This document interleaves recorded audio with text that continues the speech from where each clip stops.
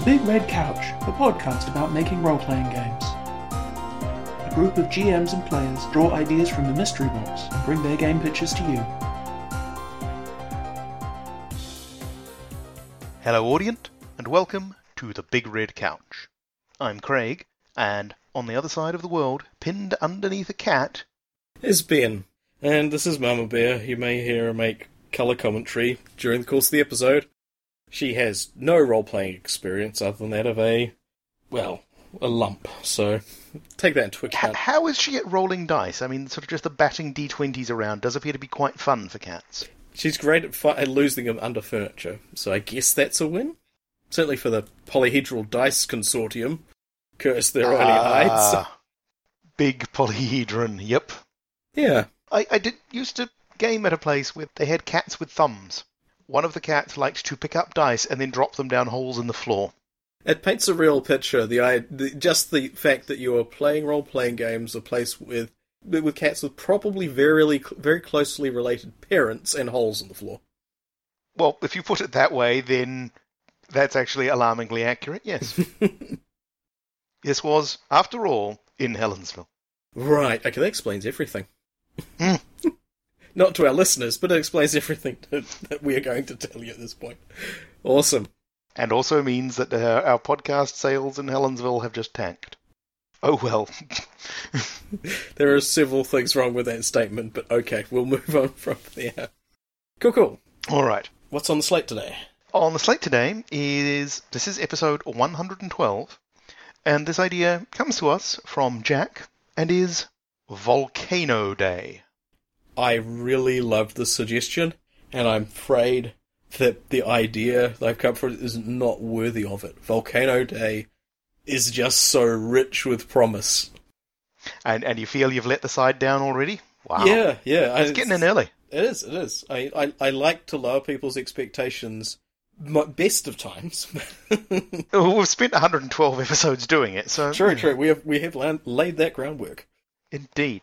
Good stuff. So yeah, excellent and evocative suggestion.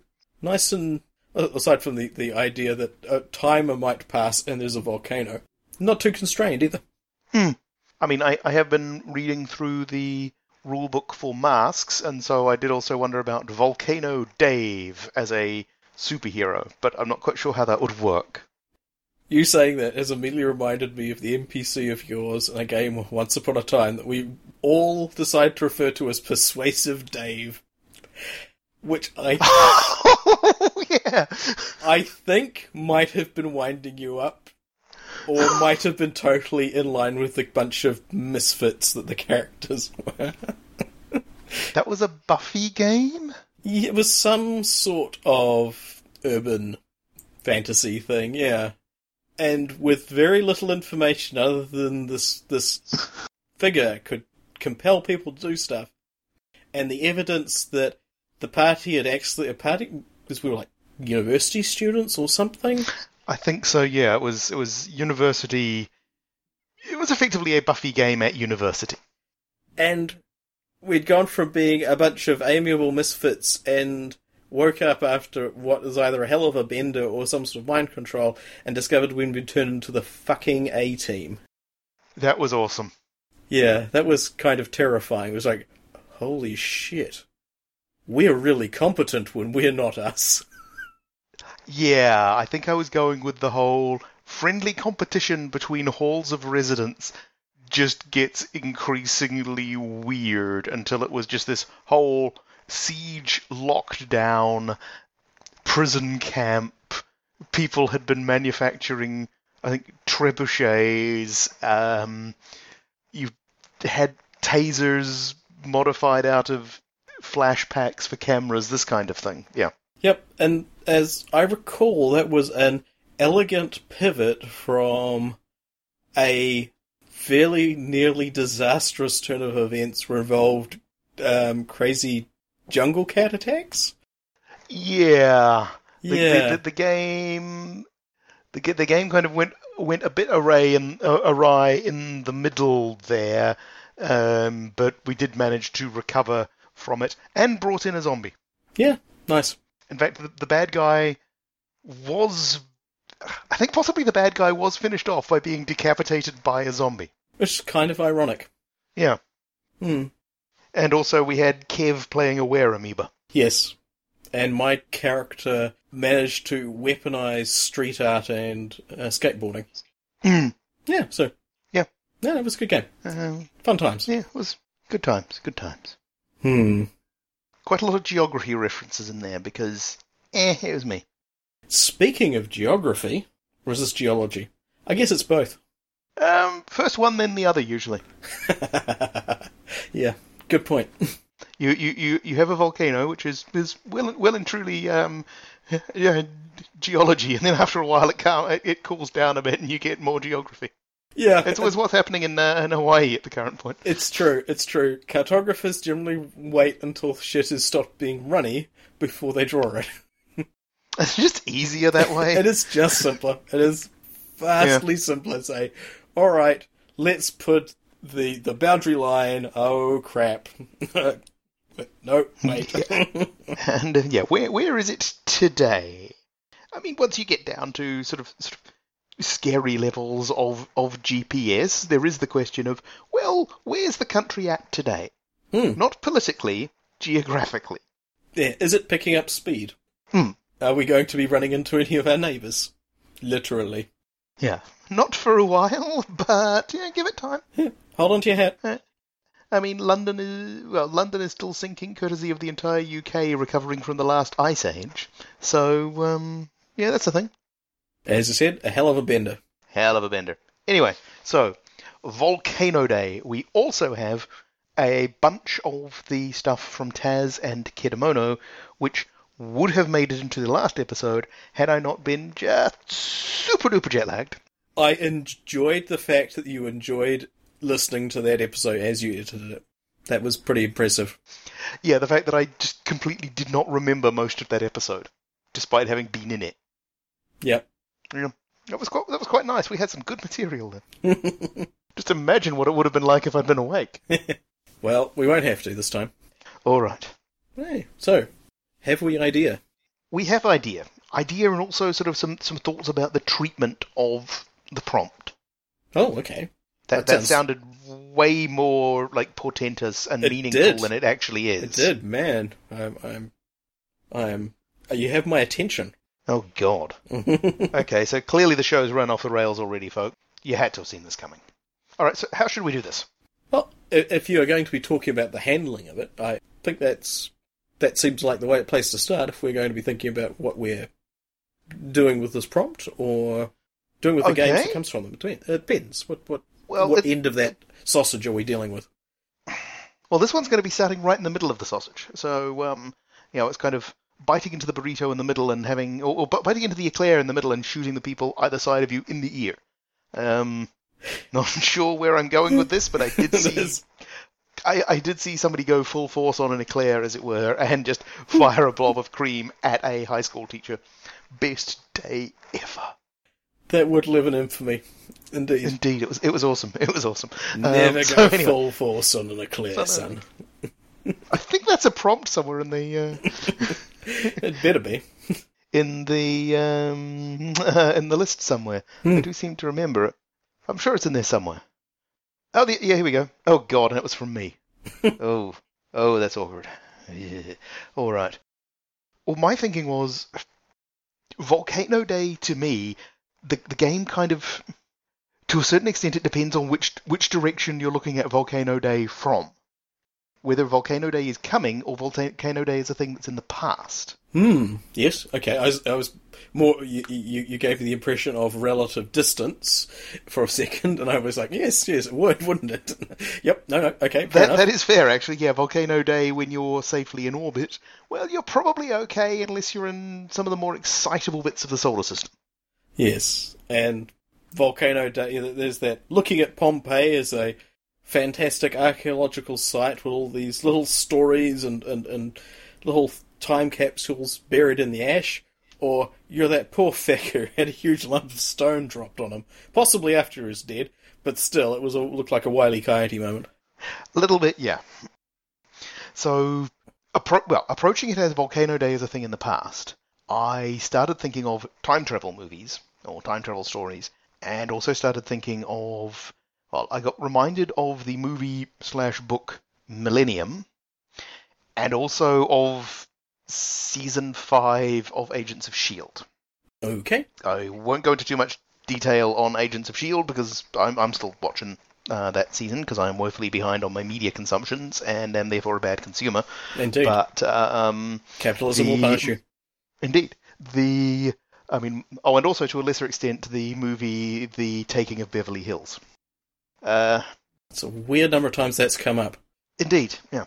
Basically, the whole thing of Volcano Day. I mean, if we take the classic case of Pompeii, though there are other ones, the Volcano Day, that is the day when everything stopped. That whatever was there stopped being there. And you can sort of extend it out and have it being a little bit less, okay, it's specifically a volcano, and it's more, this was a historical event, and this was the exact day at which a thing, a culture stopped existing. Well, there's at least one case of this in New Zealand. This is the one I know about, I think on the Poor Knights Islands, where I believe this was pre-European, or at least not very post-European arrival. There was a group who lived on these islands, which are a complete shit of a thing to actually get to by boat, because there's quite a lot of up before you get to the flat bits, and there's only a couple of places where you can land a canoe, and so it's actually a pretty good spot defensively. To my understanding, what had happened was, and what made it such an interesting archaeological site, that somebody was trying to figure out how the hell to do any archaeology in because of certain problems with the location. Most of the fighting force of the tribe were away, presumably fighting someone. Somebody else turned up, killed almost everybody who was left behind, and presumably nicked all their stuff, or nicked all the good stuff, and wandered away again. When the fighting forces got back and found, well, we've got a few survivors, they basically decided, okay, we're just declaring this whole area a no-go zone and we're leaving. Which meant that from an archaeological point of view, what you had was this functioning everyday society that just in the blink of an eye, they just downed tools and they left. It wasn't a gradual decline, just everything stopped. It was somebody referred to it as a Pompeii sort of moment, that you've got this snapshot in time. So that was sort of where I was coming from it, but trying to turn it into a game. I lunged wildly for the book and movie Millennium, which effectively has people from the future rescuing folks from plane crashes where everybody died, because what they need are healthy people, because they don't really have any of those in the future anymore. The ecosphere and everything is fucked to the point where everybody is pretty much in the non-viable category, and so they are attempting to repopulate by grabbing people who were on non-survivable plane crashes and that kind of thing. Is this a Michael Crichton book? I mean, has that vibe? Okay, it's like 1 in 3 books of some eras are Michael Crichton books, but hang on a sec. Let me see. I need to do the weird one with something about Time's Arrow, or it just had a bunch of archery in it because the teenagers sent back to the Middle Ages. He definitely did. Yeah, I know the one you... Timeline or Time Stream, something like that. I think that was the one. Okay, that is completely the wrong series. Thank you, Wikipedia. That was a pretty good series, though. Very apocalyptic and creepy. Okay. John Varley, apparently. Oh, wow. Hush my mouth. I was wondering. Okay, John Varley, not Michael Crichton. Yeah, it didn't seem quite corny enough to be Michael Crichton. Harsh but fair. He's rich enough not to care about what I think. That's fine. Yeah. So I started with that. I didn't want to just blatantly revamp the movie Millennium. And also it doesn't have a lot to do with volcanoes. And I sort of thought, well, assuming we're going with time travel, because why the hell not? You've basically got 2 reasons to want to visit a place that is about to be destroyed. You either want to go through a place where there's nobody there in order to nick all their shit. So, the Taking of Beverly Hills. So it's an enormous a truly enormous heist game in which you are using the fact that these toxic fumes are going to be around, and you're in possession of gear that will allow you to survive them, in the case of Pompeii, or you're going to use the fact of, that a bunch of, that everybody here died of the plague or whatever, to just go in and nick all the shit. Which, I can sort of see you could get a game out of that, but it's not really a heist game, it's more of a, let's go kick the peasants around a bit sort of game. It is very much kicking people when they're down. Yeah. The flip side of it, I thought, was, okay, rather than going with the sort of the genome decay thing of Millennium, what if you've instead got the situation of, okay, we've had this absolute fucking catastrophe on Earth, or possibly off Earth. We've got a very small population left. We've got a bunch of our tech, but we don't, and we've got a planet that's functional, but we don't have enough people to actually bootstrap ourselves a civilization anymore, and we're all going to die because while we can program a computer, nobody has the slightest idea how to butcher a deer. But we've got this time machine, see, and we happen to know of these various places throughout history where a bunch of people who do have the skills we need were. Effectively, it's a repopulation effort. I'm a bit hazy on how you then turn that into a game. Whether you go with, I can see a couple of options. You either do it as we are racing through, effectively just tasing people and chucking them into dimensional portals as the ash clouds rain down, or you maybe do it in a little bit more of a subtler way that you've got people embedded in, for example, Pompeii ahead of time, setting themselves up so that they can hopefully guide people to safety while the ash rains down. So it's going to be very much okay, we're watching the clock, we have a very finite window of opportunity here. Yes. You've just happened to have opened, effectively, the world's first Fallout bunker, but it is, or some sort of cellar. Discussed with people at the place in the market how wonderful and capacious and strong your cellar is, and then when Vulcan is suddenly very upset with everybody and rocks start falling from the sky, go, "Ooh, come into my cellar. Never mind it's very dark and slightly teleporty down there." Yeah, never mind the teleporting thing, there's just an optical illusion. Yeah. Because there would be the thing of, can you do that and not fuck up the timeline? There's always the risk. Or are you also just sending people out because, you know literally down to the millimetre where those various shapes are you going to have the circumstance of people running for their lives, being directed to, come, I have a cellar that we can hide in, or I have this awesome boat we can get away. Please ignore these guys who are setting up weird polystyrene duplicates in odd places around town. It's perfectly fine. Yeah.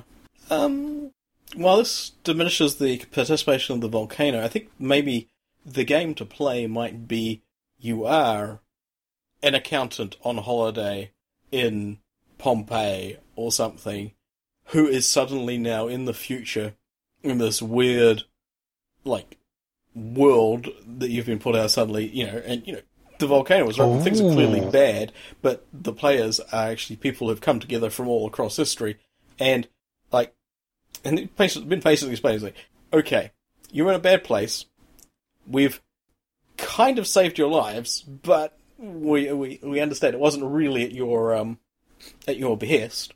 However, we've got some things we'd like you to help us with, like staving off the extinction of the human race. Oh, that's awesome. I don't know quite what I got the feel of that from. Maybe I'm sure it's something similar. But the idea of having people scattered from across time, maybe it's a little bit Riverworld, except less afterlife-y. Yeah, that's really nice. That is the hook that thing was missing. Because, if you put it...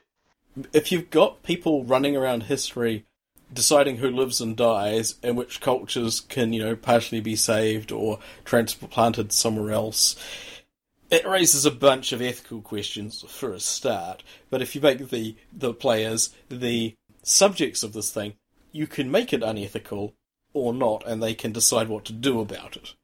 I guess is that level of interestingly, taking away their agency of the place they wound up in gives them agency and things to do. Giving them the power up front to make these decisions kind of restricts their agency. Because that point, you're like, yay! I mean, if it was like a Lemmings style, preserve a certain number of people in the situation thing, like a video game, a strategy thing, maybe. But as a role-playing game, you're going to be the people on the ground doing the thing, rather than kind of executing either a plan that you're not really part of, or managing it from afar, which would be quite different. I don't know, but yeah. That is way better. Because then it's rather than everything being the lead up to the most colossal heist, quite literally, in history, because you're nicking people, it's instead, it starts with that. Because, then you've potentially got some people from, because we keep going back to it, Pompeii. You've got somebody who was yanked out of a village in Europe somewhere after that, where everybody died from the Black Death. Places in the vicinity of, like Krakatoa or... No. There wasn't... We don't know about any humans being around when Taupo exploded, but I guess the obvious of that is, why would we? Because they... How would we? How would we? It would be nothing to recognise unless they were obsessed with building giant stone blocks as far away from the middle of the North Island as possible. Yeah, I mean, you can rampage. You can rampage through quite a lot of history. I mean, you could go into full-on prehistoric territory. That, and this is up to the players to decide. I mean, if you randomly, I mean, if you're rolling the genealogical dice, the further you go back, the greater the smaller chance you'll actually affect anyone's descendants is going to be. However, if you do, you may wipe out humanity and solve your own problem. Because, yeah. There is that. Yeah, we are all descended from people who survived history. Everyone on the planet. We have that in common. And indeed. Eventually, those people get more and more closely related. But the thing that ties them all together is they survived long enough to have kids, who survived long enough to have kids, etc., etc., etc. No exceptions. No exceptions. There's some edge cases, but no exceptions. Yeah. Oh, I mean, in the case of sort of the natural disaster that wipes out everybody, you can be reasonably okay with rescuing everyone, and you can do it. You know when to strike. With something like a plague, you almost need to. You need to basically find those people who, this sucker's gonna die. But you need to get there before the plague does, because otherwise, well, or possibly you need to get there. I mean, it sounds horrible. You need to get there and start spiriting people away when there's no hope. Yeah, that's without one. Alerting the odd person there who wasn't going to die from it. And you need to figure out who the hell that person is. Yeah, that's extremely difficult. I mean, it was like 90% of the continent of America was, in the very, very early stages of contact from, what was at the time, the East. The East of them. Yeah, it was just huge numbers of people wiped out by diseases that, that Europeans in particular, but, everyone on that main mass of Asia, Africa, Europe, had gotten basically used to, or at least had a survival rate. And it just they weren't a thing until they suddenly were.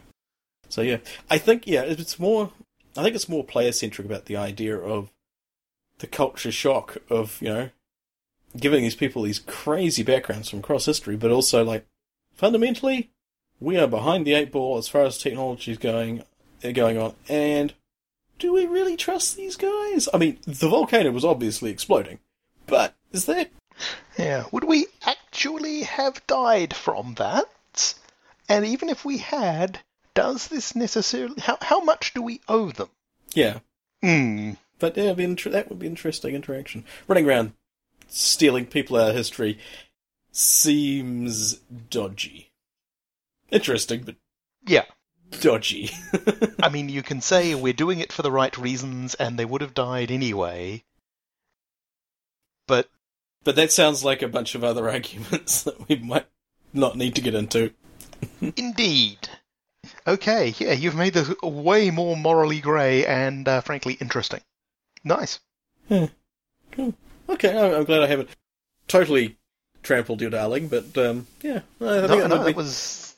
I like the idea, as you say, this flashbulb moment where, I mean, like, even like something like a modern disaster like Chernobyl, where people were evacuated right fucking now, is left behind sort of things in a vaguely radioactive but preserved state in that particular period of time, which is pretty remarkable. But yeah, the idea of if you do that and have these people come from these moments across history where fair dues, they're probably going to have a bad day, but now they're faced with an entirely different problem. There is something rattling around inside my head. I've read a story vaguely similar, but can't for the life of me remember what it is now. Still, that would be quite cool. Also, you've got, to a certain extent, built into this is this really condescending attitude on behalf of whoever's operating the controls of the time machine that, we will grab these primitives because they will know how to do all this shit. And you just imagine, what are you talking about? I'm a perfume maker. Yeah, you could have somebody with a very specialised, very technical skill that is completely useless. It's like, yeah. Great, I make sandals. I make the best fucking sandals. Everyone knows they're the most comfortable and most hard-wearing. But you guys don't want sandals. Yeah, but we're in Canada. And sandals are not that useful here for much of the year. Yeah. Yes. So I guess I'm digging holes then, am I? Yeah. No, yeah, definitely playing up they might have everyone's best interests at heart, but yeah, they might actually be complete dicks to some degree, and there may be the problem is that you have to fix. That could be an interesting empathy game. It was like, oh, look, the gentlemen in the shining robes have saved you poor primitives from your terrible fate. How will you repay us? It's like, excuse me? Yeah, does anybody else remember signing up to be a slave? Because I kind of feel like I'd remember that moment. Yes. Exactly. It's like, cool. And wait a fucking second. Well, that'd be kind of interesting. Having a bunch of folks from across the ages bonding over the fact that, these guys are actually kind of pushovers. Actually. It's like, yeah. We don't want to like prove any of their assumptions about how we would deal with the situation, but I think we probably talk circles around these people. You make your name selling figs and exotic spices, and it's like, nah, these guys have no idea about commerce. Seriously. Yeah, these people are complete idiots. Yeah, it could be an interesting game of, especially if the future was some sort of spineless, like newt-skinned, watery-eyed, Elon Musk-verse kind of tech bro hell.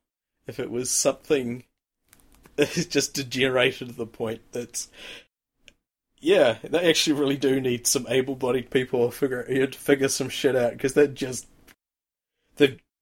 gone away with it so far. I mean, I'm not a big supporter of the Robert Heinlein thing about, somebody should be able to deliver a baby and chop down a tree and do all these things. Seriously, okay, if you lived on a farm, maybe. There's a lot of shit going on in that list, dude. It's like, I think one of the responses I've seen is a person should have enough social worth and connection to be able to have other people do these things so that they can do their thing. Yeah, yes. It's a bit, his one was entirely maximalist. But yeah, to a degree, it would be kind of nice to go, no, someone doesn't have to do that, but if they can, and if their life is up to this point dependent on them being able to do this thing, that is really actually quite impressive. Shouldn't run them down for that at all. Yeah, so, that'd be kind of cool. Okay, well, I think we've kicked that one to death. I kind of like that. And possibly the death of humanity itself. Yeah, I mean, the chances of the game end up with the tossing the last limp body of the scientist into the hole, and it's like, yes, we have destroyed these monsters. Oh, balls, how does all this work? Yeah. Bollocks. We didn't think this through, did we? Nope, I'm afraid we didn't. Yes. Oh. Yes, in hindsight, perhaps rescuing everybody from the prison was a bad plan. Yes. Well. You live and you learn, or you don't. Yes, there was a pirate ship that got completely annihilated by Krakatoa. We rescued them, and that's really where it started going wrong. Yeah. Alright, so. Cool. No, that's a pretty cool idea. Like it. So, I had some thoughts about this one, apart from being an excellent suggestion. Excellent. As most people understand, I live in Auckland. Auckland is on a field of, currently dormant field of volcanoes. I looked up the number of volcanoes, and I was myself shocked to see that it was 48 volcanoes or thereabouts. Many of them are very small volcanoes, and as volcanoes go, probably only functioned as volcanoes for maybe, months or maybe a couple of years. Most of them, didn't get over like 150 metres. There's a few big ones, and a lot of the suburbs are called Mount something because there is like a big lump of scoria or basaltic magma. In Auckland, more or less, if it is a hill, it is probably volcanic. If it is a rise, it was probably part of a volcano at some places. It's like, yeah, nice. Or a lake. Or oh, yeah. bay. Yeah, if it's a suspiciously flat area that isn't right by the ocean, it probably used to be a volcano and is now a lot of driveways. Yes. And, that was, to be fair, and it was a relatively young sort of field. It was like from about 250,000 years ago up to about 550 years ago, which is where the last one, Rangitoto, was formed out in the harbour. Yeah, it's relatively recent. It's within like the oral tradition of the local tribes. It's like, yeah, that was a thing. It's like suddenly there was an island. Yeah, that was weird. It might have been a functioning volcano for some time before that. I think it all happened at once, and we've got great farmland in this particular region, which we unfortunately built a huge fucking city on top of. Yay. But all good. So that was interesting. I thought of the Volcano Day and the idea of sort of like this dormant explosive power and the ideas of rituals that might keep things sealed. I certainly did want to go to the traditional virgin sacrifice, Joe versus the volcano kind of crap. Please tell me that you went with, I think it was one of the Monkey Island games where they were sacrificing fruit to the volcano because the volcano was a vegetarian, and then it ends up erupting because somebody throws in cheese because it's also lactose intolerant. Yeah. Not quite, but it's worth considering. I did briefly go past some of the Japanese folk rituals where they will do loopy things. I think they quite acknowledge these things you do one day. You're like riding logs down a hill or putting giant phallic objects on floats and parading them around the town and so forth. The penis festival. Penis festival. And these are very deeply held and important cultural events, and they've got a significance, but also they're quite mad. That's cool. I think about that. I also briefly thought about a manga called Dragonhead, which is a really quite tough read. It's about a fictional apocalypse that happens. Basically, teenager's going on a school trip with his class. He looks out the side of the bullet train and sees a flash on the horizon, and halfway through the tunnel, the train derails, and then shit gets really, really bad. I mean, they spend the first, many episodes inside a blocked-off train tunnel with very few survivors, and then wound up traversing ash-filled cities and mud flats, and they never quite work out what's going on, but it all gets quite freaky. It suggested a volcano blew up, but maybe something else happened. So that was kind of brutal, but a good read. And bizarrely from there, I got to cryovolcanoes, which are kind of cool. I mean, literally, extremely. Not deliberate. Nice. Nice, yes. The idea that, in places like methane or water and ammonia can be heated under the surface of a planet or planetoid and come erupting to the surface. It's kind of crazy. And I was wondering about maybe, because Volcano Day kind of made me think of Snow Day, or, snow days where the school's called off. And the idea you could have Volcano Day and Snow Day, if you were on Enceladus or Titan or something like that. Yay! It's snowing / lavaing. Or the local equivalent of lavaing.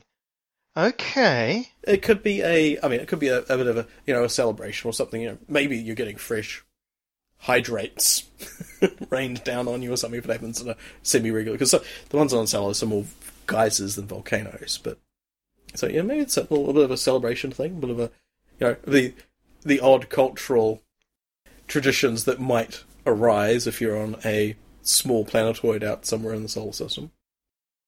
But then I thought of something much more extreme and awesome.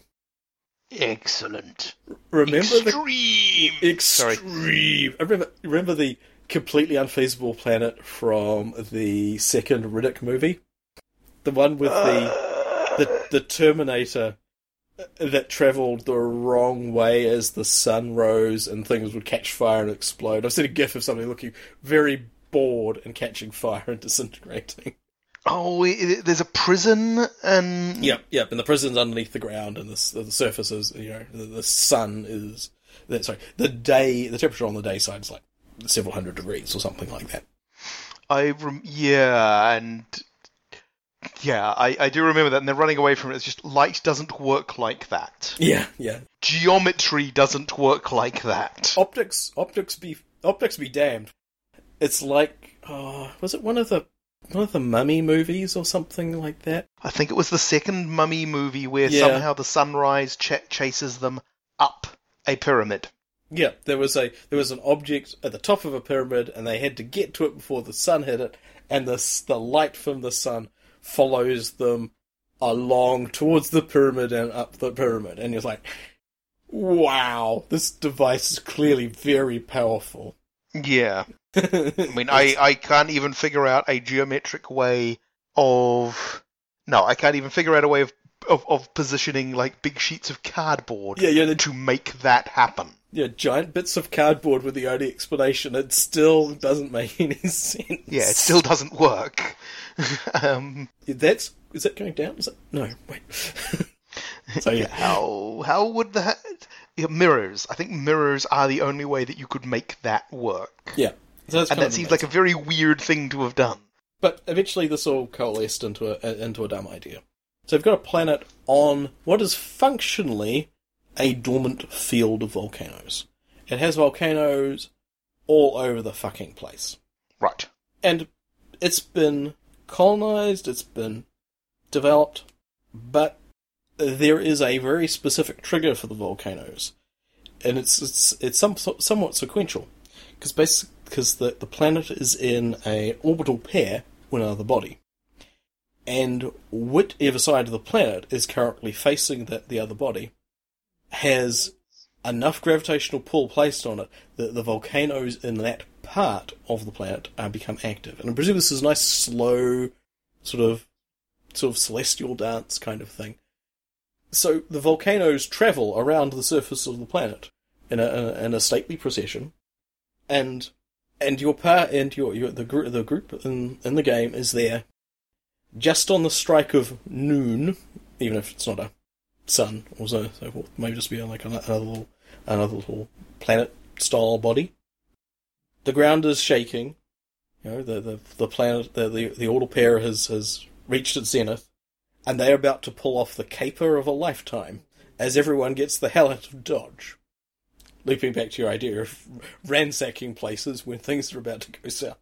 So very much The Taking of Beverly Hills. I should rewatch that film. I may be reimagining it as just a much better film than it actually was for something starring Ken Weil and Matt Frewer. That's got Matt Frewer, and it's got to be something going for it, eh? I remember it was an interesting heist movie. It was an interesting take on a movie, and some of the motivations for it were interesting. That's vaguely depressing. We've discovered that one of our cultural touchstones is the taking of Beverly Hills. I guess we do like wacky heist movies, and the wacky heist movie where you claim that everything is about to blow up. Maybe that's in our wheelhouse. Was it like a toxic spill? So that it sounds very 90s. Toxic waste spill or a gas leak, so that the cops of Beverly Hills could basically just loot the place. Because I think one of the rationales being that, if you're a cop in Beverly Hills, you are protecting an area you cannot possibly hope to live in. So basically, it's other people's shit. But the day gets saved by a football player and a basically decent cop, I think. I think that was the gist of it. So anyway, okay, so... A cinematic masterpiece, clearly. Oh yeah. There's that and there's Citizen Kane. It is a close-run thing. And to a lesser extent, Plan 9 from Outer Space. Cool. So, I guess that, this is a high-tech caper movie, something along the lines of the Stainless Steel Rat. Something yes. A very specific situation, a very unambiguously quasi-criminal element, but the idea is that everyone's cleared out. There are some things that are too big to move, that need to stay behind, but they can be protected for the meantime, but everyone else is fleeing the situation. You've got this window, this opportunity where you can get in, and you can get out, but you want to be quick. Okay, so were you going with regular volcano or cryovolcano? Regular volcano, I think. Okay, so regular volcano that's probably just blowing a bunch of ash and vapor around. Mm-hmm. Yeah, so you presumably if this happens on if this happened every day, nobody would bother living there, or you'd just be living indoors the entire time. So it must be the sort of thing that happens. So I am reminded of, I think it's a Harry Harrison book, Wheel World, which, if I'm remembering correctly, because I read this sucker when I was a teenager, the plot takes place on a planet that I cannot remember what the actual sort of astronomical situation was exactly, but what you effectively had was a planet where they would it was a sort of agricultural supply planet, and they were essentially farming on one pole for the summer, and then they'd move to the other pole for the winter. And the plot concerns what happens when the spaceships that are supposed to turn up to collect all of this grain that they've grown don't turn up. These guys are all prepared to move, and they kind of have to figure out, well, okay, how do we move all of this grain? Because somebody's going to want this stuff at some point. Clearly something bad's happening out there. And so they end up basically driving across the planet. And it all gets weird and political, but... Yeah, fair enough. That's kind of how things work. I'm kind of put in the same mindset that if you've got the rotation around the planet is slow enough that maybe you've got sort of settlements in various places, they've all moved to the next one, and they'll be back at some point, sort of carrying along ahead of the volcanoes, as it were. Maybe the eruptions of the volcanoes actually chuck up useful things, and it's actually the idea is that you follow along in their footsteps, as it were, and gather up the stuff that's been spouted out of the volcanoes, and you can start to process it and do all these sorts of things, and you've got just long enough to turn this into something useful, and then the next wave comes around, and you kind of have this kind of advancing wave of industry. So it's not seasonal as such. It might be quicker than that. Oh, it could be seasonal. It could be slower than that. It could be it could be like a multi-year kind of process. But so we sort of come in immediately after the volcanoes have erupted, scoop up the useful shit, plant crops, move on. Next team moves in. Okay, and so you've got this entire somewhat specialized kind of orange segment migration around the planet. And then these guys who come in and nick all their shit while the volcanoes are erupting. Nice. Yeah. I'm a bit hazy on what they're stealing. Yeah, that's a tricky bit. I mean, whatever it is, it can't be personal. because No. you wouldn't leave that behind. If you're just nicking the actual infrastructure, well, then you're just basically a dick. Yes, you're basically a horrible person. But that's fair. Also, and if it's kind of the place where, even if it is like a decade-long cycle, you don't leave all of your precious artworks and gold bullion for the volcanoes to have a go at. Even, at best will in the world, one of them might be supersized this time, and you're like, not getting that back anytime soon. Oh well. Sort of thinking aloud, as it were. If we assume that you're going to have a lot with this sort of system. You're going to have a lot of duplication of stuff. I mean, you're probably going to move your farming equipment and your mining equipment and that kind of thing. If it only gets used once per rotation, you're going to move that around. But you're going to have a lot of duplication of habitation areas and storage areas and that kind of thing. Yeah. But you probably wouldn't bother duplicating, or be stupid to duplicate, like, the really big things. Effectively, planetary government, the spaceport, all that kind of thing. You would potentially just build, you build a spaceport and a smaller backup facility, like, on the other side of the planet. And something that you could shutter during the volcano season and then come back later, and then...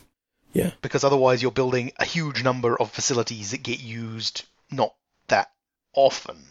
Yeah. So I'm assuming that whatever they're nicking, they're doing it from one of these, actually, we only have one of this places. So it's City Hall, or it's just an enormous bank heist.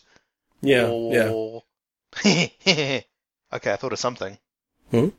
If they're in the process of... if you've got we gather up the valuable shit that the volcanoes spew out, and we move on, and then we do farming and all the other stuff, and then eventually the volcanoes spew out things again.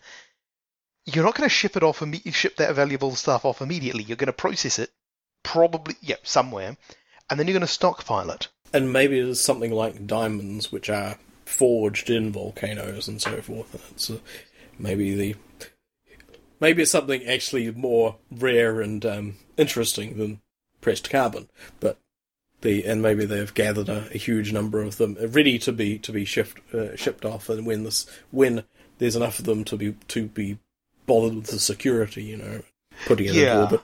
I mean, sort of the whole, if there's other stuff that gets spewed out, that gets shipped off on a fairly regular basis because it happens in enough volume or mass to do it, this other stuff, they just kind of build up until they've got a load.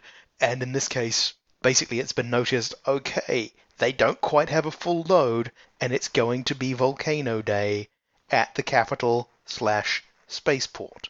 That's the opportunity. Yeah, and they've been watching carefully, and this is the score of the lifetime. This is the thing you can retire on. Yeah.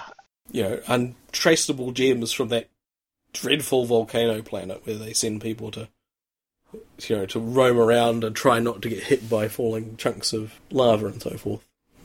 Yeah, and it's probably it's not a case that somebody's been sitting waiting their entire lives for this. It's just somebody noticed, because if you're going to do this sort of game, you need to have the conflicting motivations. You need to have the guy who is the one who doesn't actually have that many useful skills, but he's the one who figured it out, that this is the window of opportunity. This doesn't come up that often, but this is our chance. You could turn this into a hell of a fiasco game. Yeah. Cool. Nice. Yeah, I thought it was a bit... As I say, I felt it lived up to Volcano Day. Oh yeah, it is Volcano Day. I mean, shades of the movie Hard Rain. Ah, right. It was to do with a flood and a particular time and so forth. Yeah, it was. If I remember correctly, the review, and indeed if the person doing the review was correct, it was a movie. It sort of came in at the end of the big rush, sort of the 90s rush of disaster movies, that basically everybody was doing disaster movies, and then the producers kind of noticed, as they were making Hard Rain, which was this movie about big storm and the dam's going to break, with a B plot of a heist, and realized actually the air's kind of going out of this disaster movie thing, and reworked it to being a movie about a heist with a backstory of, and the fucking dam's about to burst. Right. Was this like post Volcano and the other Volcano?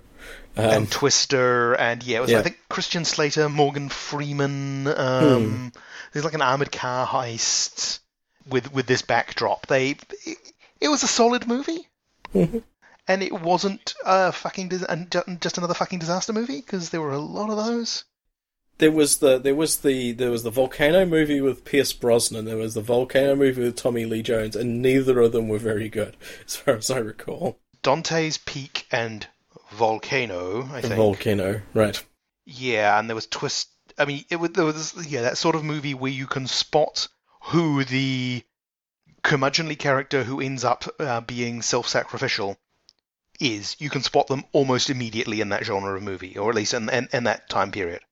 Right, then so the tropes were very strong, and the special effects probably from that era didn't hold up that well.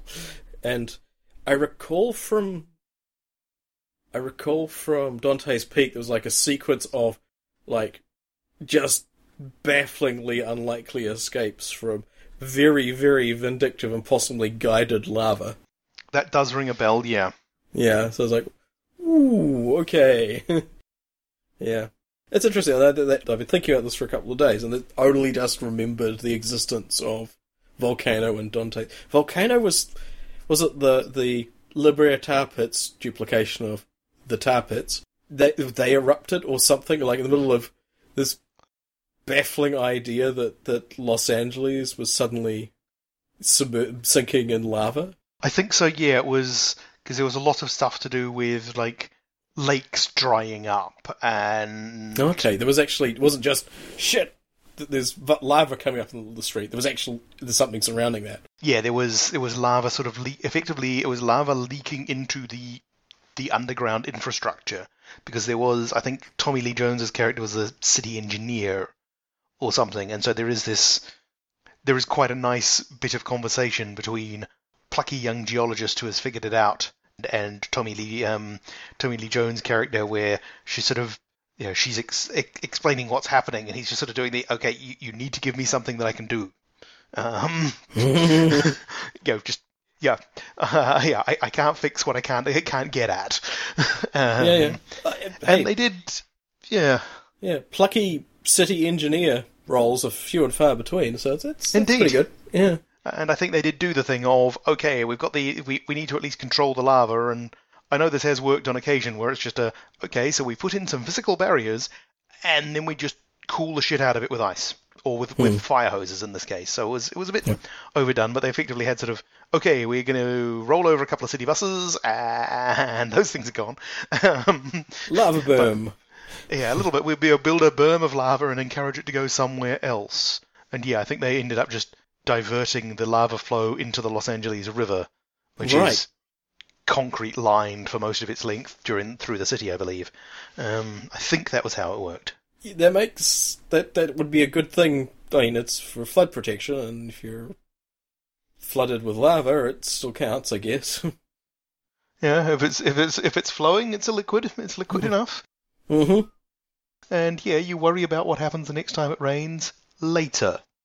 That is tomorrow's problem. Today's problem. If it rains, you can climb stairs. If you're engulfed with lava, you don't really have a lot of options. Yes. That is, probably those movies were filled with situations where people were in the vicinity of lava where they should just drop dead from the fumes, the heat, or catch fire like a match. And it's like volcanologist is one of those, the field work for that is fantastically risky. Oh, yeah. Yeah, so it's like, the folks who know the most about volcanoes, and they still die on volcanoes. Bad luck is a thing that exists, unfortunately, and I mean, there was, I think, somebody on White Island in New Zealand where the assumption is that, well, they know that there was a smallish volcanic event.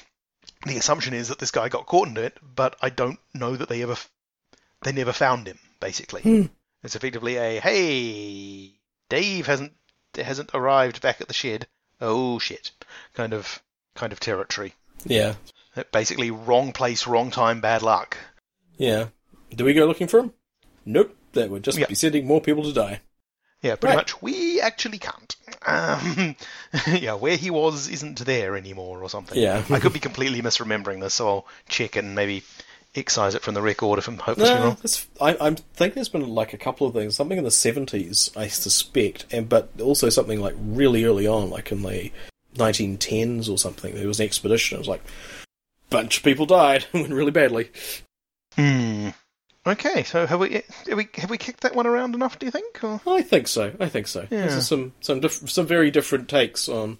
Well, actually, they're both one bent away from stealing people. Well, one bent away from a heist, which turned into people being stolen and doing their thing, and one bent back towards stuff being stolen by people who were doing their thing. So, volcanoes encourage theft, apparently. Yeah. Audient, if you have non-larcenous ideas, please write in. I mean, clearly we've got nothing. Stealing a volcano. Ooh. No one has done that before. That is definitely... No, I think we might be obsessed with stealing things and we've got some issues here. To be fair, no one's burnt down a volcano either, so maybe we should need to have more volcano-centric RPG games and plots so that, the usual thing of burn it down, steal it isn't going to happen. Nick all that stuff and kick it in the giblets. How would that even work? Yes. Cool. Okay.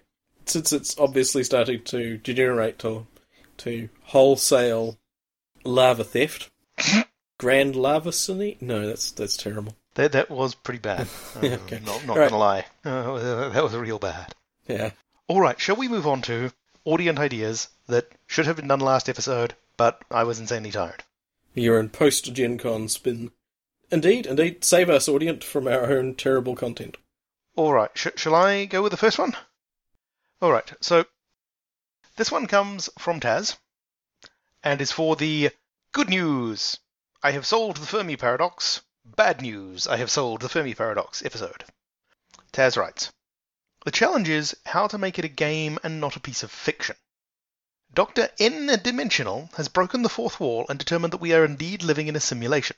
The question is, how do we communicate to the entities that created us? The question, should we even try, has been mysteriously sidestepped. The good doctor has assembled a team of volunteers to step beyond our universe. What will they find? Who will they meet? What happens when you let a bunch of PCs with hidden agendas loose at the controls of a universe? Well, play to find out. It should be pointed out that this idea came in prior to the recording of the episode. And the Dr. N-Dimensional is an awesome name for an NPC. Yes, it is. So, yes, Taz, in fact, got to the idea of we're living in a simulation before I did. Kudos. Mm-hmm. Though something I hadn't thought of was the whole thing of what if you just go out, if you go out there and just start fucking with the controls of the simulation. That one didn't 100% occur to me.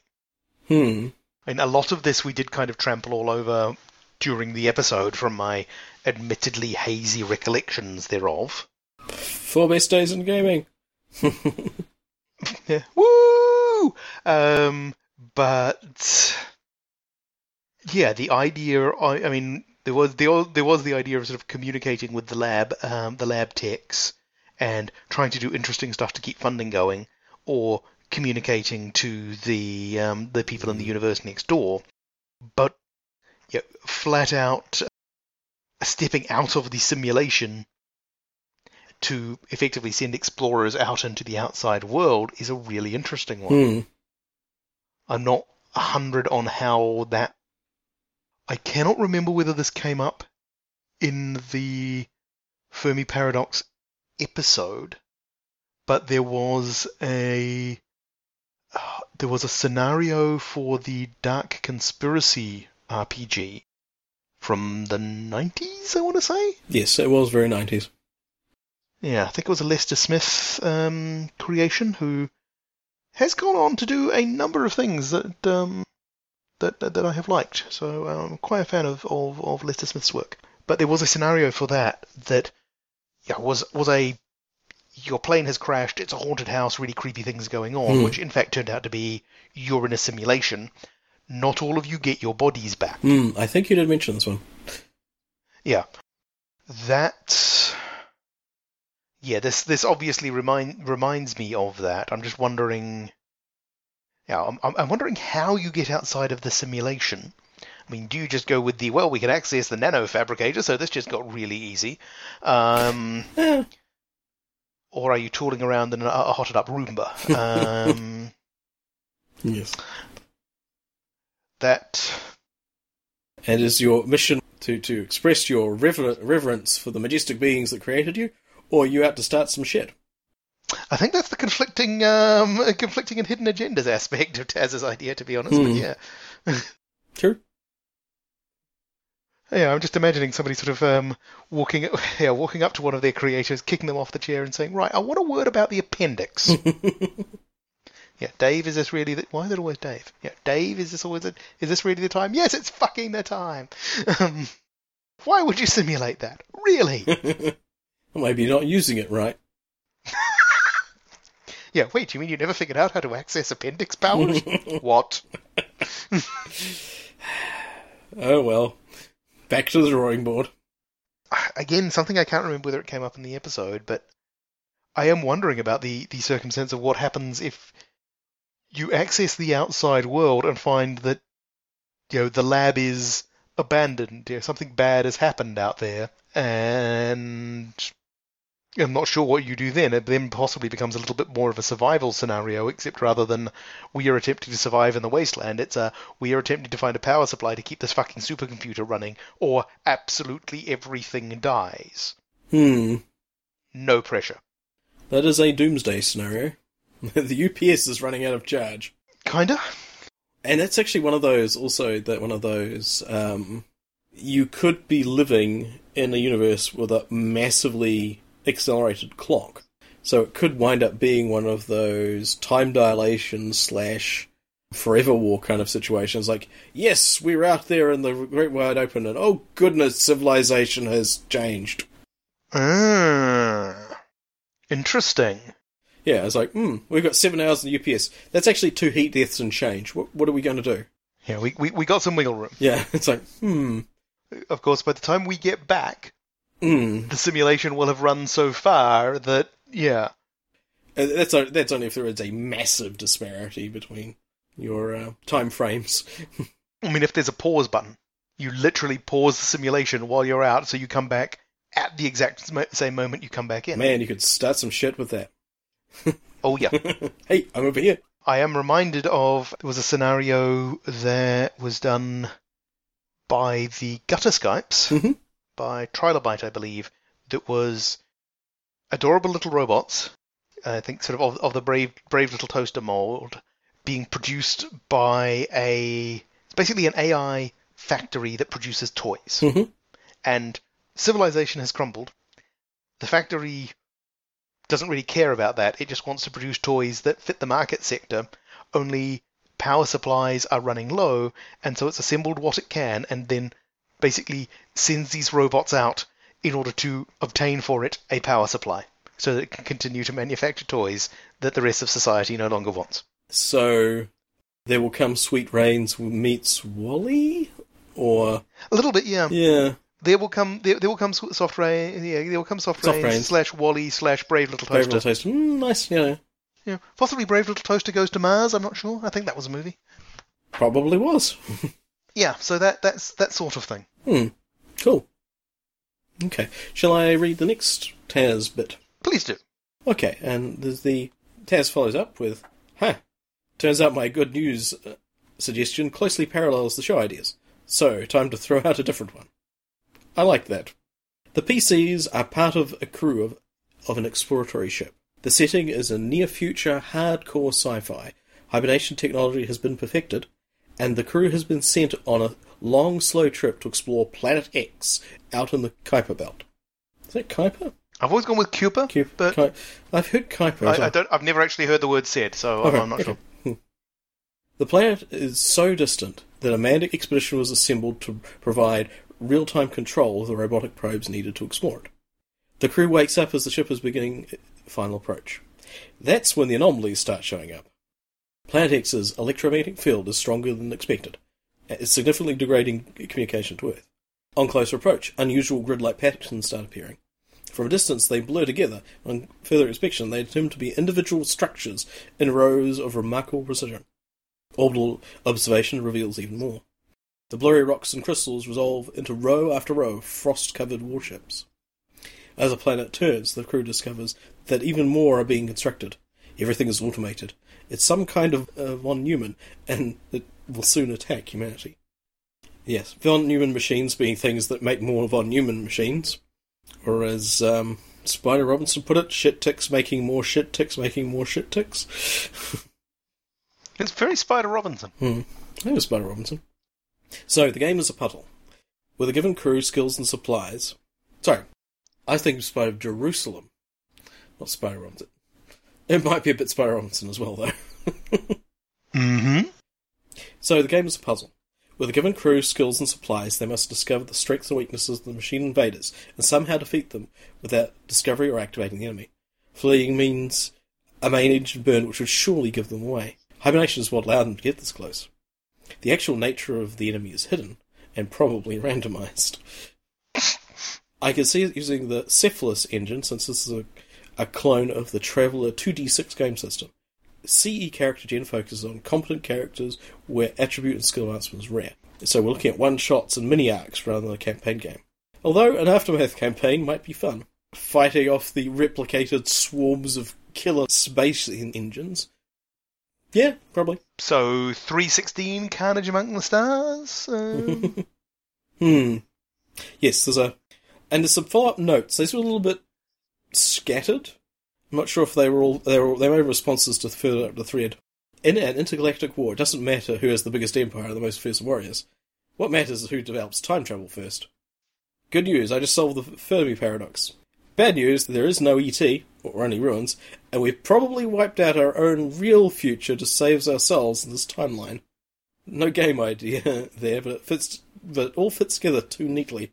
Okay, maybe a game idea, a la 316 Carnage Amongst the Stars. Aha! The PCs are part of a genocide operations from another time stream, serving to protect humans in this timeline for any competition. Or, the PCs are human explorers, discover one bombed-out world after another, and then they discover dead human trooper or perhaps a renegade from another time stream. Ooh, dark. Yes, helping! Ooh. I mean, attacking these in reverse order, you could have some fun with... fun in a very loose sense of the word. Imagine a circumstance where those friendly little chuckleheads of the Warhammer 40k universe discover dimension hopping, discover that there is this entire universe time stream right next door where the Chaos Gods aren't a thing, where the various ruinous powers aren't a thing, and where those pesky alien races aren't organised enough to fight humanity. And so, being good servants of the Emperor, they decide that what they really need to do is make sure that this other branch of humanity has the best possible chance by going out there and exterminating everyone else. Yep. And then this other branch of humanity finds it and are effectively trying to stop a bunch of people who are doing hideous shit for their own good. Or so they think. Yes, that's an interesting thing. The Imperium of Man have exterminated a few human or quasi-human or post-human civilizations, apparently. I occasionally run into bits of Warhammer lore YouTube, and it's fascinating and odd. Yeah. If the Imperium of Man decided, yes, this green and blue world that we barely recognise as our own home planet, we'll leave that alone because they're not obvious freaks. Provided they make that assessment, which isn't guaranteed, and they go out looking for alien butts to kick, yeah, that would be kind of disturbing. It's like a plinth on every world that has been cleansed in the name of humanity. It's like, wait, what? Yeah. Did we do this? I don't remember us doing this. Or indeed ever having come here. Yeah. Sorry. Yeah, that would be really upsetting. It's like, holy shit! So it's a way of putting the horrifying Catholic space Nazis, as I believe somebody referred to them, of the Imperium, into a game as more or less the bad guys. Well, yeah, that's the extremity of the universe of Warhammer 40k means there aren't really... Bad guys is pretty much a whose gear do you think looks coolest assessment. That is true. Yeah. Yeah. Bad guys, very nebulous concept. But you transpose any of them into anything, virtually any other universe, and you're like, oh no.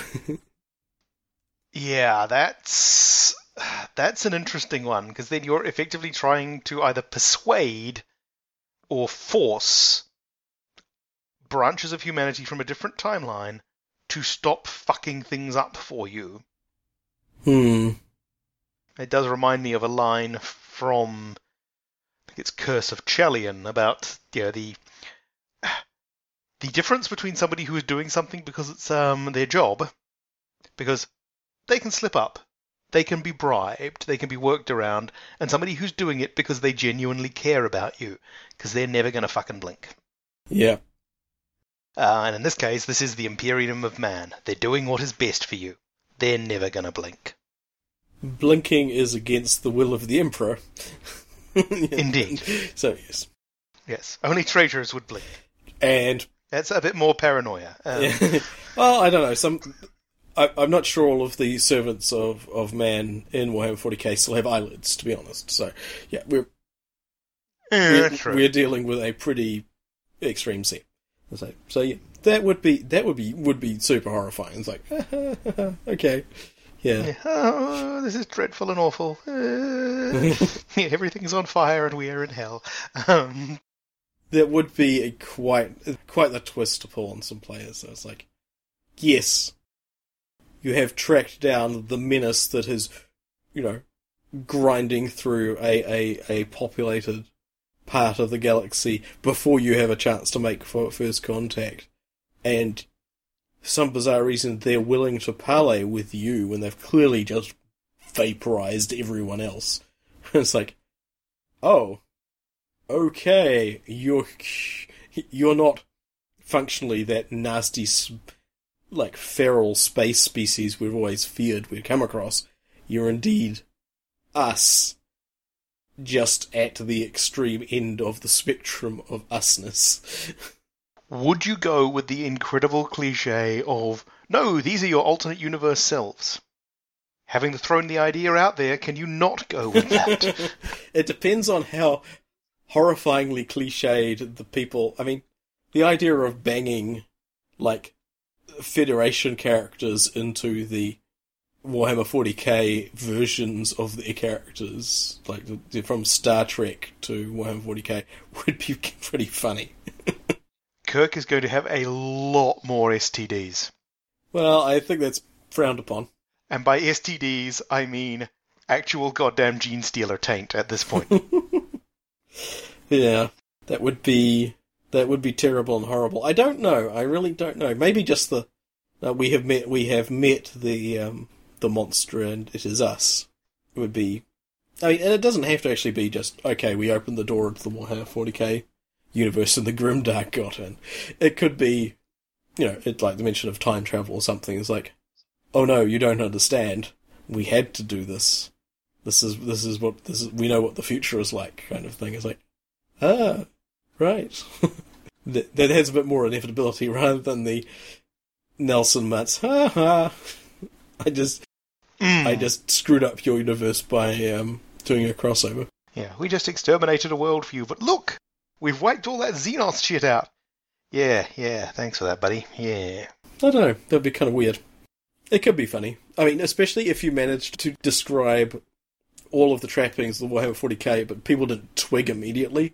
That would be... It would be that would be delicious as the players, one by one, sort of succumb to Must not use out of character knowledge. Must not use out of character knowledge.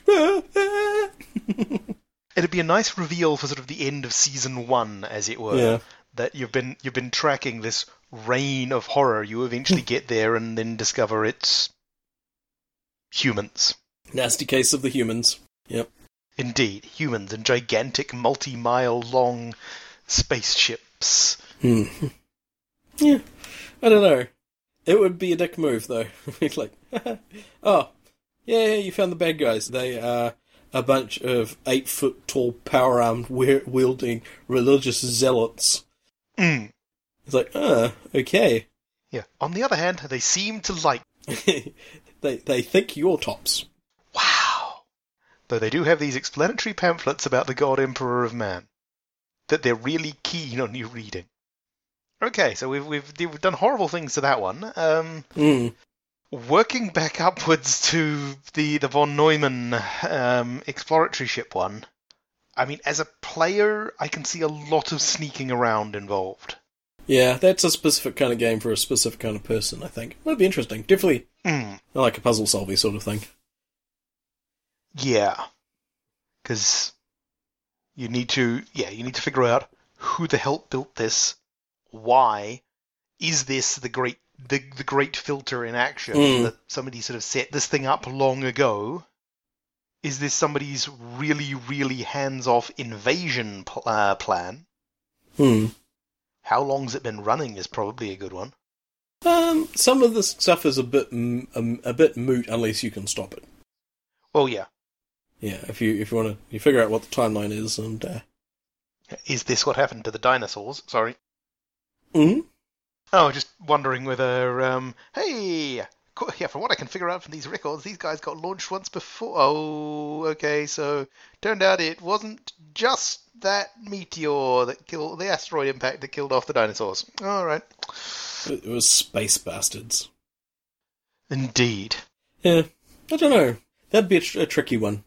If I was running this as a GM, it would not be my decision as to how you defeat the problem. That's entirely up to the players to figure out. But yeah, this, as is pointed out, this is a puzzle. I think as a GM, you'd have to do a lot of prep on that one. It would be very easy to sort of improv your way into a hole. Yeah, you'd want to internalize the logic behind why the ships are there and why they're being built. When you know. Yeah, honestly, you could. The time they're taking, they could just ride a couple of rocks into the atmosphere, and that would probably do. Yeah, you would need to go quite far down the okay. Why are they doing this? Yeah, it's almost a solve the crime murder mystery kind of setup, except the murder hasn't happened yet. But you still need to have all the bits sorted out, because I know if I tried to run this and was winging it, I would very quickly end up in the situation where I'd put in a couple of bits of information that were contradictory, and then either have to work around that or hope that the players never noticed, and they always bloody notice. They notice probably less than you assume, but it's very easy to panic your way into thinking, they're onto me. A little bit, yeah. Oh god, they've noticed that I have no idea what's going on. My limbs are flailing uncontrollably. Yeah, that's interesting. Interesting one. Interesting game to play. I do like tinkering with puzzles, but... Yeah, you would need to have a lot of bits, and you would need to be keeping fairly copious notes. If I was running this, I would want to come up with a bunch of handouts. This feels like a handout-heavy sort of game. Or at least that it would benefit from being a handout-heavy sort of game. Indeed. Cool, yeah. Also, Planet X. Woo! Shall I go with the last one? Sure. This one comes to us from Kiramono and is for the episode We're Wearing Fezzes, Sunglasses, and It's Dark Out. Hit it. Kiramono writes, Great show, guys. Craig, I hope your flight back to old Blighty is uneventful. Get plenty of sleep. Well, I tried. In hindsight, flying back at midday on a Wednesday and then going back to work on Thursday was a mistake. Yes, it was. Really really big one. Just huge mistake. Yeah. Gigantic. Not gonna do that again. I mean, I'm already planning for Gen Con 2019, and part of that planning involves don't do that. And the categories, apparently. So, Kidamono writes, anyway, it's my prompt, and prompt if I want to. We're wearing fezzes, sunglasses, and it's dark out. Hit it. This sounds like it's a cross between the 11th Doctor and the Blues Brothers. Yes, indeed. Very much. The Doctor appears in 1976 Chicago during the events of the movie. The Blues Brothers, only Jake has been picked up for violating his parole, Elwood is on the run, and Sister Mary Stigmata still needs the 5,000 to save the orphanage. It's up to the Doctor, his companions, his wife, and if necessary Jake and Elwood to save the Penguins' orphanage. System. If there was only a system for Doctor Who. I know, Fate Accelerated. The game will still have Illinois Nazis, the good old boys, Jake's ex-fiancée, as well as the state, county, and city police, all out after Jake and Elwood. And they should be singing, or at least music, from the movie. Yes, and this, thanks to Kidamono, he's actually recapped, I mean, if you haven't seen the Blues Brothers, that's an accurate recap of What are you doing with your life? Sorry, that wasn't where you were going, my bad. That is an accurate recap. I think we breezed over it as like, it's the Blues Brothers, everyone's seen the Blues Brothers. There's as part of this year's not an annual thing at all, Dan Aykroyd movies season, the Cinema Super Collider podcast did a bunch of Dan Aykroyd movies, including the Blues Brothers. And yeah, it was a pretty good recap. I'll chuck a link into that. But yeah, having actually covered off what the Blues Brothers was about, it's pretty much that, but with music. Yeah. Relaunched a bunch of Motown artists from what at the time was like terrifying obscurity. So, fun time. Yeah, so it was one of those sort of seminal pieces of work that had no right to be and yet was. It was different and possibly unrepeatable, at least as far as Blues Brothers 2000 is concerned. I never saw Blues Brothers 2000. Did I miss anything? I don't know. Did anybody see Blues Brothers 2000? Did we miss anything? Fair enough. But yeah, I should stop trying to outsource looking up movies to the audience. I should try to make Kev do it. It's vocational.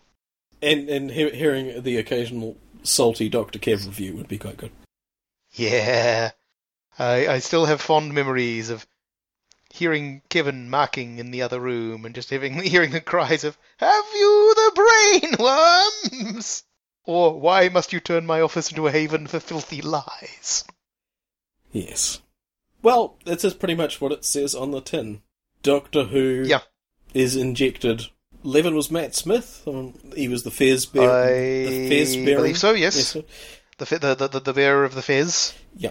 So, yeah, I think it would just be wacky hijinks in the not very similar but slightly compatible vein of the two media styles. So, yeah. Yeah, I can see that happening. It's kind of a tribute, but yeah. The 12th Doctor would work as well. Mostly because of the musical numbers. Yeah, true. Because it has been established that the 12th Doctor does play the electric guitar. Or at least is pretending to be able to play the electric guitar. He may just be sonicking it. He could just, as you say, be sonicking it. I mean, he's got sonic sunglasses at least some of the time, so that's a thing. Yeah. I think that might just be, as is said on the tin. It would involve, being invested in both forms of media, which is more remote than it used to be, as likelihood to go. Yeah, I mean, there's nothing really to add to that one. It's just like, that's an awesome idea. It's very much a beer and pretzels con game. Seeing these characters bump up against one another. I mean, if you got enough for a party, Jake and Elwood would be slightly odd characters, but... Then, so is everyone else. Yep. Cool. Yeah, it would be... If the Doctor was willing to just flat out nick shit, then getting that 5,000 is going to be really, really easy. So clearly that's not an option. It has to be done legitimately, or... that's right, Sister Mary wouldn't accept the... wouldn't accept the money if it was raised illegally, I think was the gist of the thing. So they had to earn it approximately honestly for a very weird definition of honesty. I think it was approximately honestly in the context of Jake and Elwood Blues. That's fair. Yeah, I'm definitely seeing this as a beer and pretzels con game, possibly run at a bar. Yeah. Just for the whole feel of the thing. If you could run this at a bar, that would be good. Drinking would help the silly accents Oh, yeah. be performed. I'm not sure if it'll help them in their performance, but you know. So a bar with a karaoke machine, maybe not. Maybe not. That might be a step too far. Hmm. Nice, I like that. That's fun. Yeah, there is... Post-Gen Con for the last couple of years, there has been sort of a Gen Con rearguard thing at one of the hotels. Mm-hmm. I mean, there have been things scattered all over Indianapolis. This was one that was just a little bit organised on the forums, I think. So, yeah, I don't know where in the hotels that takes place, but if it took place in a bar and they were open to an RPG, that could be a fun kind of wacky close down. Yep. The idea that you would have little toy cars has a certain appeal. Well, given that they crashed 150 cars in the Blues Brothers movie, and probably a couple in Doctor Who. Really? Yeah, that was the record holder, according to the podcast that I referenced earlier, was the record holder until the second Matrix film crashed all of the cars and no one had any more left. Wow. Yep. So 150 is a lot. I mean, Yep. I'm sure the Dukes of Hazzard crashed that number of cars over the course of a show. Mm. Because they went through a lot of cars, to my understanding. Well, I'm pretty sure there's, like, shots in the Blues Brothers where you look like 40 cars piled up. just in a shot. It's like, yeah. Wow. Some of them are, they're just a procession of police cars, lights are flashing, just Pile into each other. it just goes on for a while. You're thinking, holy shit. Yeah, they must go back to the start at some point here. Yeah, that one more or less writes itself. I mean, you'd want to make sure that the players had seen the Blues Brothers and knew about Doctor Who. Because this strikes me as one where if you don't get the sort of the setting assumptions, the game won't work. Indeed. Or at least won't work for you. It would need, I mean, again, handouts and so forth, maybe clips and so forth, keep people up to speed, but running it at a Gen Con after party would probably be a good crowd. Mm. They're likely to have familiarity with both forms. So that's good. Yeah, nice. Yeah. And beer. And beer. Very important. Indeed. And that might reach the end of our, what we laughingly refer to as content. Indeed. Thank you for Taz and Kimono for helping us fill out some time and some excellent ideas. Apologies for not getting to them sooner. Yeah. They float in the ether of the couch until they're needed. Is that a thing we're going with now? The ether of the couch? Yes. The etheric couch. The etheric couch. Not red at all, but in fact, a colour out of space. Yeah. Is it etheric? Yes. Very etheric. Nice. Which might be from the 5,000 Fingers of Dr. T. Except it was atomic. It was atomic in that one. But yes, the scientist seriously describing something as being very atomic. That stuck with me. I mean, I was convinced the rest of the film was a fever dream, and frankly is, for a long time. Yeah. Yeah. It inspired that really surreal Red Hot... Well, actually, a lot of the Red Hot Chili Peppers videos were pretty surreal, but this was the black and white one with the weird shapes and so forth. I'm pretty sure that was inspiration. Don't remember that one. Yeah, I don't remember which was the one. I'll have to try and recall. I'm sure we could find the trailer for the 5,000 the 5,000 fingers of Dr. T.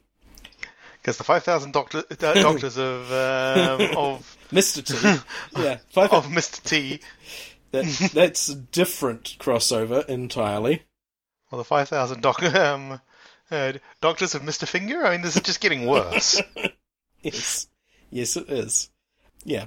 I mean, that film had Dr. Zeus as a set and costume designer. And it showed. It really, really did. Cool. Alright, so that'll be something to check out. Yeah, we'll put a trailer in there. I'm intrigued by the idea of 5,000 Doctors of Mr. T, suddenly. I don't know why. It's getting late here, folks, so maybe that's... Yeah, apparently. So about the only thing left to do is to announce what the prompt for episode 113 is. And looking at it, it is the surprisingly topical and relevant suggestion from me, which always makes me suspicious. Mm-hmm. Never go full force on an eclair, son. Yes, the suggestion was a shoo-in. Really? Hey, look, most people don't get obscure pastry puns, alright?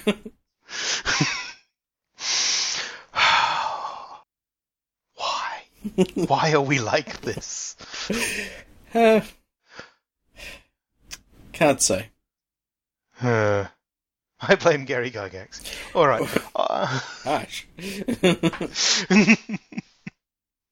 I think he'd be proud. And horrified. Mm. Mostly horrified. So, you are threatened at a clear point to join us for the next episode. Clearly, it is time to end. Alright. Good night, everyone. Good night. Want to hear more of our shenanigans? Then go to hoarde.net and click on the button that looks like a couch. The Big Red Couch is released under Attribution, Non-Commercial, Share-alike 3.0 Unported from creativecommons.org. All music on the show comes from the album Universal Fluff Theory by Krakatoa. Visit them at krakatoa.com or follow the link from our page. See you next time. Oh god, we've been recording for 2 hours and there was the fucking around that happened before that. Oh my god. I didn't realise it was this late.